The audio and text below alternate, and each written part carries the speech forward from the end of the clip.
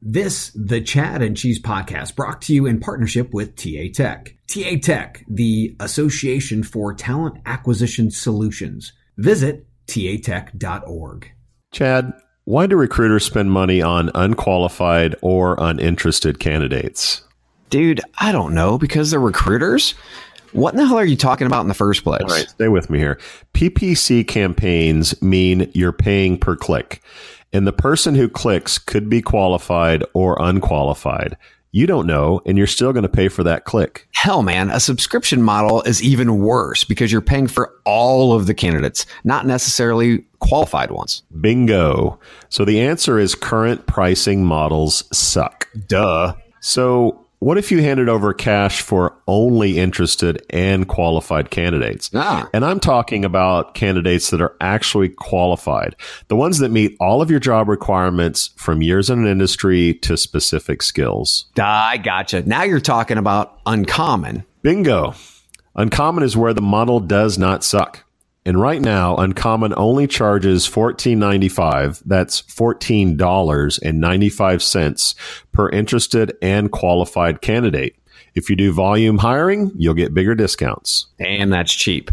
So yeah, Uncommon is simple. You set your monthly budget, and Uncommon only charges you when you get an interested applicant that meets or exceeds your job requirements. And to sweeten the deal, just create your free account and get your first 5 qualified and interested candidates for free. Woo! Just go to uncommon.co to create your free account.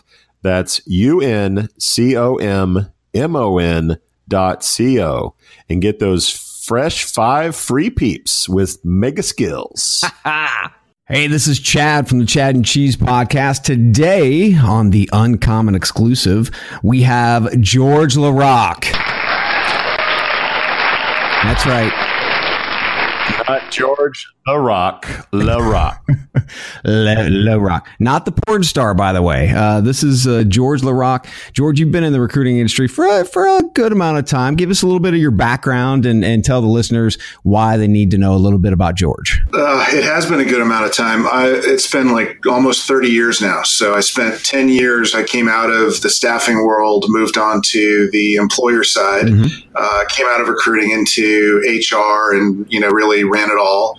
Spent 10 years on the vendor side, launched a couple of the bigger brands in talent acquisition and worked in talent management there as well. And now it's been about 9 years as this analyst and advisor. So what I do is publish reports on hrwins.com. And what I, outside of the reports, what I do is I help employers and vendors understand each other. And one of the things that I do as a part of that is track innovation and all of the startups, what's coming up, and share a quarterly report on the VC that's been invested in those startups globally for HR tech in all of the segments. So, George, what piqued my interest there was saying 30 years in the industry. So let's start with a historical perspective from you in regards to, I guess, the VC space. What are your takeaways from the last 10, 20 years of money flowing in and out of the industry? Well, the last 10, it's been we've had maybe a couple of lulls here. 2008, 2009, everybody tapped their brakes, right, with the financial collapse. But generally speaking, it has just been it's been salad days as far as the money flowing into the business, right, into the industry. Deals that in 2000, 18 years ago, somebody got $5 million. We were like, wow, that's a lot of money. Last week, Greenhouse got $50 million. And I saw Daniel, the CEO there, and I said, wow, that's a lot of money. And he said, yeah, it is. We had earlier in the quarter, we had $100 million round to Checker, right? So it's just vastly different. And that's not just an HR tech thing. That's everywhere. The money it's incredible how much money is out there for startups. So why do you think this much money is actually going out to? I mean, $50 million is a good clip of cash. So what does a Greenhouse or what does a Checker? I mean, what do they actually need with this kind of cash? $50 million at Greenhouse, and I know them a little better than I do Checker, but it's a later stage round, and they've raised over $100 million. So when you look at what a company's doing with a big later stage round like this, like this isn't like back when Zenefits came out of nowhere and raised 500, right? That was just inexplicable, and where are they now, right? Yeah. So this is more of a growth funding. They've received validation. Now, I'm not saying it's a foregone conclusion that they will be the leader they are trying to become or seem to be emerging as in either one of their cases, but they've had to demonstrate, a certain amount of revenue traction, a certain amount of, product market fit, that they've got to have the right team. So at the same time, investors like to double down. It's a safer bet when others have gone before, and these firms have demonstrated more results. So they'd rather put more money into a more established vendor. That's why it's so hard to raise the early money, because it's, you don't have the product, you don't have the market acceptance yet. George, you see a lot of companies now sort of forego the public space, going IPO. In the early days, Monster, Dice, going public was sort of the way that people would cash out.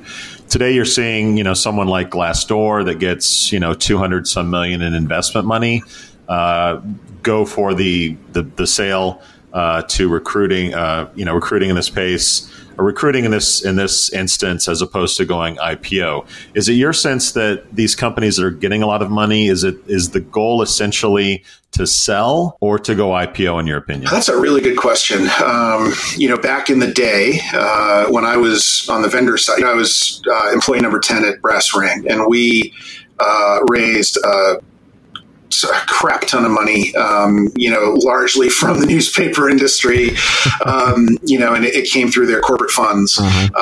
If you asked me when I was, running sales for Brass Ring, I would have said, well, the what we have to do in order to exit, whether we're acquired or whether we go public, is it's exactly the same. We've got to build value. Yeah, it's the soundbite that you're told to give when you're asked that question. Now, I think there's more of an assumption that obviously the VC is looking to get their money back times 5, and I don't know that there's a preference. I think they want. I think there's less. There's less of a glow around going public, to your point. I think there's, if they get acquired and they get a sick multiple, that's a hell of a lot easier, staying private, not going through that process. But I think that really has to do with the culture of the organization and sort of the founders, right? How, what's their vision for what they want to build, and what success means, to them. And then depending on how much they're leveraged, what that means to the VC they took their money from. It means more if you're what the VC thinks, if you're highly leveraged to them. Yeah. So it sounds like strategies changing when it comes to startups. And that being said, obviously funding has changed as well from comparing last year to this year. Can you give us kind of like an idea of how much money's been spent in 2018 versus 17, and what that looks like possibly moving out through the end of Q4? We're basically at the midpoint of 2018, and we've already surpassed 2017. So with 1.33 billion in 2018, that's a couple hundred million more than we did. We did about 1.09 billion in 2017. So that's a breakneck pace. It's hard to predict where we'll be at the end of the year, because I look at Q1 this year was huge. It was almost 800 million just in Q1. So we had about 533 million in Q2. That's a dip from Q1, yet Q2 was bigger than any quarter in 2017. So does that mean, will we spike up again? It's really hard because I to predict, because, I don't know that, the same indicators you would look at for just like general corporate growth or how the job market's doing or how the stock market's doing necessarily relate to the investments that are in the works today. It's hard to predict for me anyhow. So most VC, and correct me if I'm wrong, they don't even understand our industry in the first place. So are they just anxious to throw cash at anything that sounds good? I mean, even just a concept versus what's actually there. It was funny the other day we were talking about vaporware and how that was a big term back in the late 90s. It almost seems like that's what's going on today as well. Oh, you got a couple of questions there. And, to Joel's point earlier, I think the VC sees these exits. They see the Glassdoor acquisition. They see Indeed being acquired. They see LinkedIn being acquired. They see all of these things. And, these are some mammoth acquisitions, big exits for these guys. So it draws a lot of attention to the space. On the other side of things, they saw Success Factors years ago, and the which was another giant acquisition by SAP. You could argue whether that was way overvalued or not. But so that gets a lot of attention. Then you start to look at the issues at like a macro level that everybody is aware of, right? In the news, you hear about the pay gap. You hear about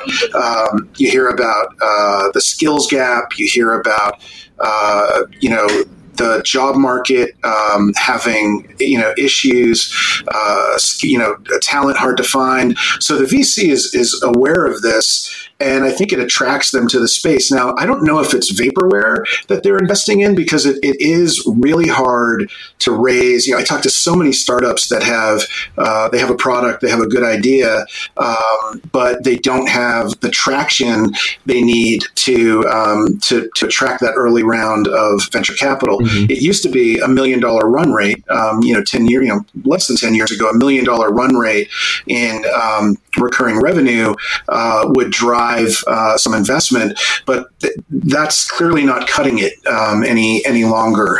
They're looking for more traction, more success, but there's still like that old. There's still that old boys network. There's still, you look at the big rounds that go really early and you can see the ties, whether it's through their educational background. Maybe they worked at an investment bank, worked in the same, corporation at some point. I still see a lot of that for the really big ones that happen early on. And you're seeing D, or actually your C rounds, or at least within your report, is where a lot of the money's going. So what you're saying is there has to be that proven model that's in place, even though 120 million went to A. I mean, most of the money overall went to more later round funds. Yeah, that's a good point. Now, it's impossible to track all of the seed rounds, and this is something that I think vendors really need to get their head around when they think they want to raise some money and get to that A round. It's the reason it's so hard to track is I get a lot of calls from vendors, and they're looking for introductions to venture capitalists that make super early investments, and that money tends to come more from angels and independent investors. And there's a full-time job there, which is networking and pitching your company to these networks of independent investors. And if you don't know them already, you've got to get to know them. And you've got to get them really believing in what you're doing in order to, get a few $100,000 to, leave their hands for you to go build your business and get to that A round. It's a whole different game than the folks that are pitching for an A round on the backs of, $5-10 million of run rate. George, I want to ask you about red flags. Historically, anyone who watched the Jobster train wreck, taking as much money as they did, and that this was bound to end badly. Eric, the CEO and founder of TextRecruit, spoke at TA Tech last year and said something along the lines of, how much does a chatbot like Maya really need? I think Maya's raised somewhere in the neighborhood of 30 or 40 million. I'm sure that you probably know better than I. Whereas TextRecruit took a fairly modest $3 million, as they had already found some success. So I'm curious, anyone out there that you can look at both historically and just sort of the checks that have been written that you can say fairly well that this is probably not going to end well? Well, I think we just watched, I mentioned Zenefits on the HCM and benefits side. I mean, that was a public implosion for a lot of reasons. They raised a ton of money, over $500 million in one round. You could just see that was, they were, the original founders were arrogant. They were coming into the market, perceiving themselves to be smarter than, every multi-billion-dollar payroll company that came before them. So it was, you could see that one. That's a historical record. Right now, I don't know that I would out any specific vendors, but I would say that I do see a lot of features that are billed as products right now, and chatbots are a really good example. That funding question, how much is too much? You see a lot of entrepreneurs struggle with that because you don't want to over leverage yourself, but at the same time, it's when one of the things you can do with money is create a lot of noise and get a lot of attention, right? You can invest in marketing, you can invest in branding, you can invest in salespeople. And that's where it isn't necessarily the best product that starts winning in the market with more feet on the street and more attention. The draw to that is pretty intense. And you could almost look at, another vendor that's raised a ton of money I wouldn't call them a feature, but if you look at Smashfly in the recruitment marketing space, they've raised a lot of money. There's been, we haven't really heard anything officially, but we know that there's been some shakeups from a management perspective. Mm-hmm. And, I look at them and I know they've got a lot of, Fortune 500 customers. They're the perceived, market leader in recruitment marketing. Yep. But at some point, depending on how much money you've raised, it can never be enough because you can't be on as healthy a clip from a revenue perspective to satisfy those investors. So I'm not predicting their demise, but I think that's one that I'm watching to see. I wonder how they're going to fare in the next few years. Yeah, it's almost like you're drowning, right? I mean, there's just so much that you can take, and then you've just taken too much, and to be able to try to get that 5x or who knows what they're asking for to be able to actually pay that back and get to that quote unquote unicorn type of status isn't easy. Obviously, if it was, then everybody would be doing it. No, you're right. And I think the whole unicorn thing is just a silly conversation. Unicorn by definition is supposed to be rare, right? Right. It's mythical. So the idea now that all of the conversation in the broad B2B tech market is one where sort of getting to unicorn status is the goal.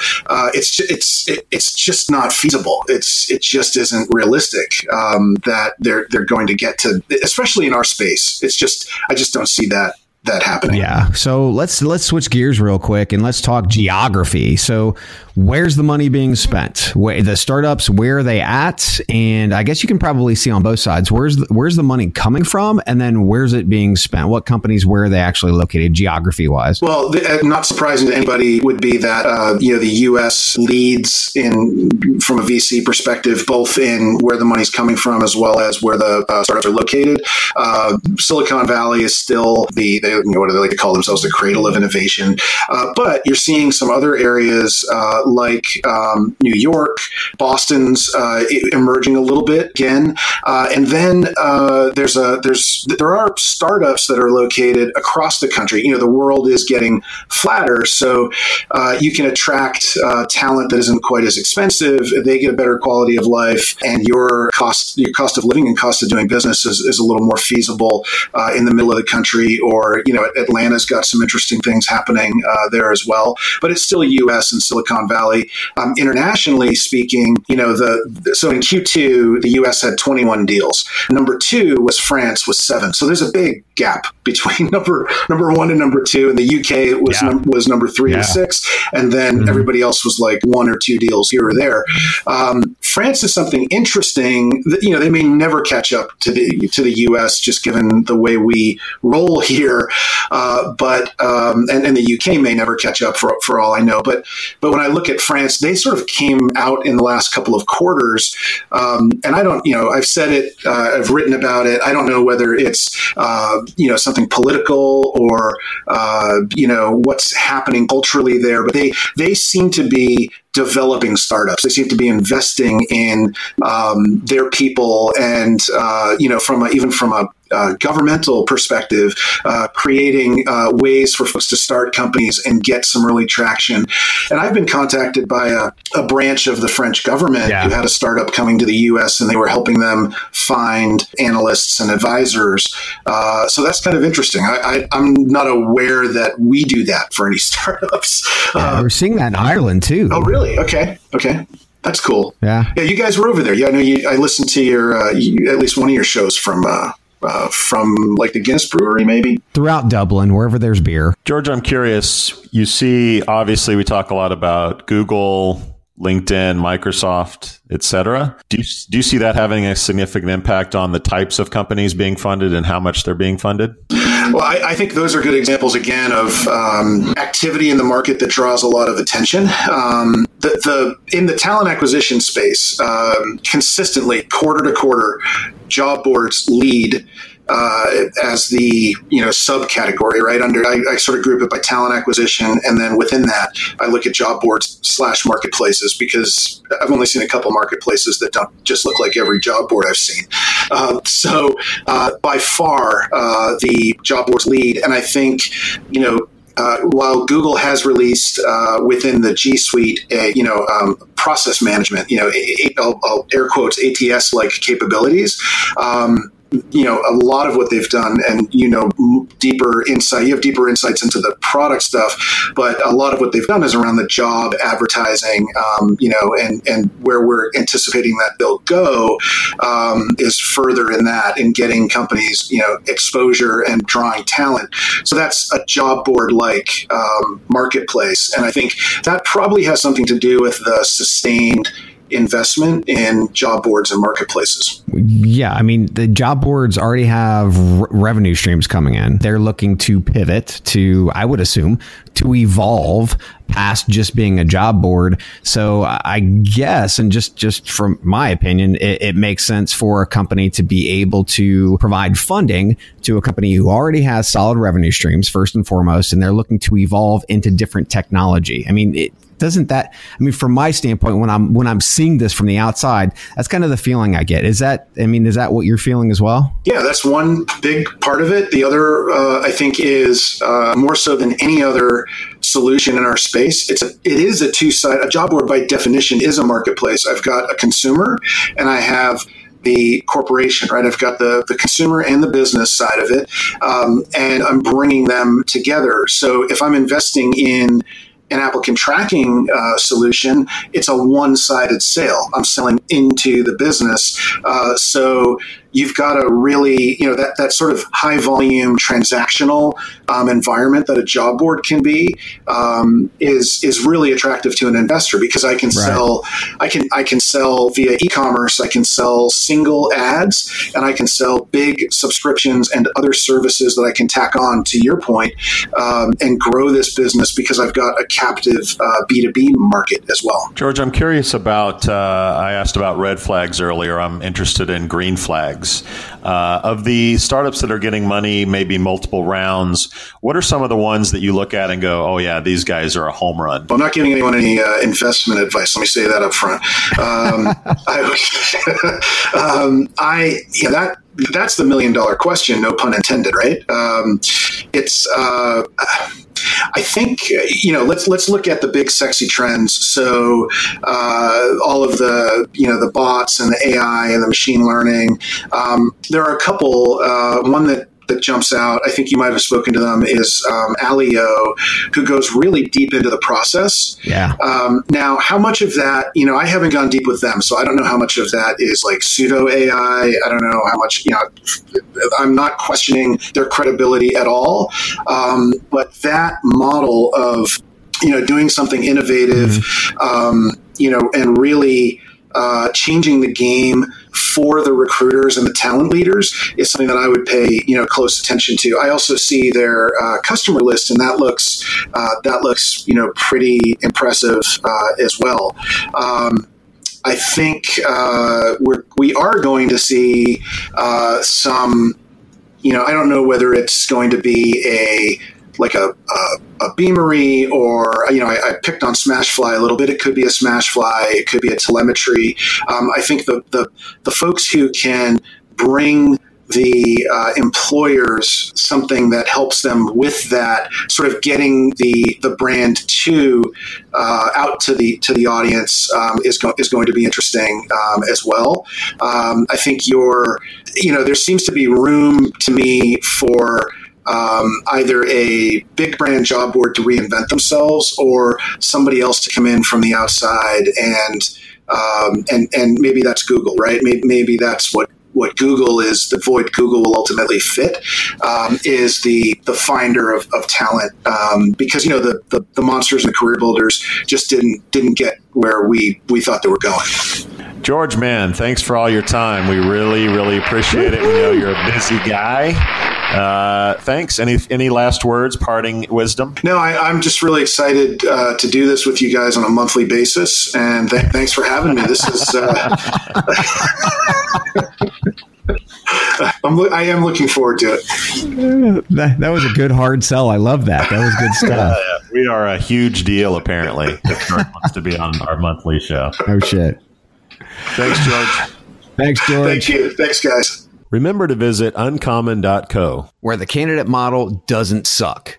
Right now, Uncommon only charges $14.95 per interested and qualified candidate. Plus, if you're into volume, and I know you're into volume, there are bigger discounts. And to sweeten the deal, Uncommon allows you to create a free account and get your first 5 qualified and interested candidates absolutely free. Uncommon.co. Do it.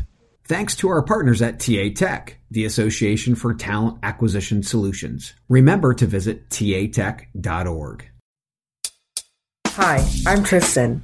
Thanks for listening to my stepdad, the Chad, and his goofy friend Cheese. You've been listening to the Chad and Cheese podcast. Make sure you subscribe on iTunes, Google Play, or wherever you get your podcasts so you don't miss out on all the knowledge dropping that's happening up in here. They made me say that. The most important part is to check out our sponsors because I need new track spikes. The expensive shiny gold pair that are extra because, well, I'm extra. For more, visit chadcheese.com. How much do you understand the future of finance? I'm Jim Roos, a top 10 banking influencer and host of the podcast Banking Transformed, where we dive deeply into the rapidly evolving world of banking and financial technology. Join me as I interview industry experts, thought leaders, and innovators as they unravel the latest banking trends, disruptions, and game-changing technologies reshaping the world of finance. Redefine your understanding of the banking ecosystem. Subscribe now to Banking Transformed, available wherever you get your podcast and now available on YouTube.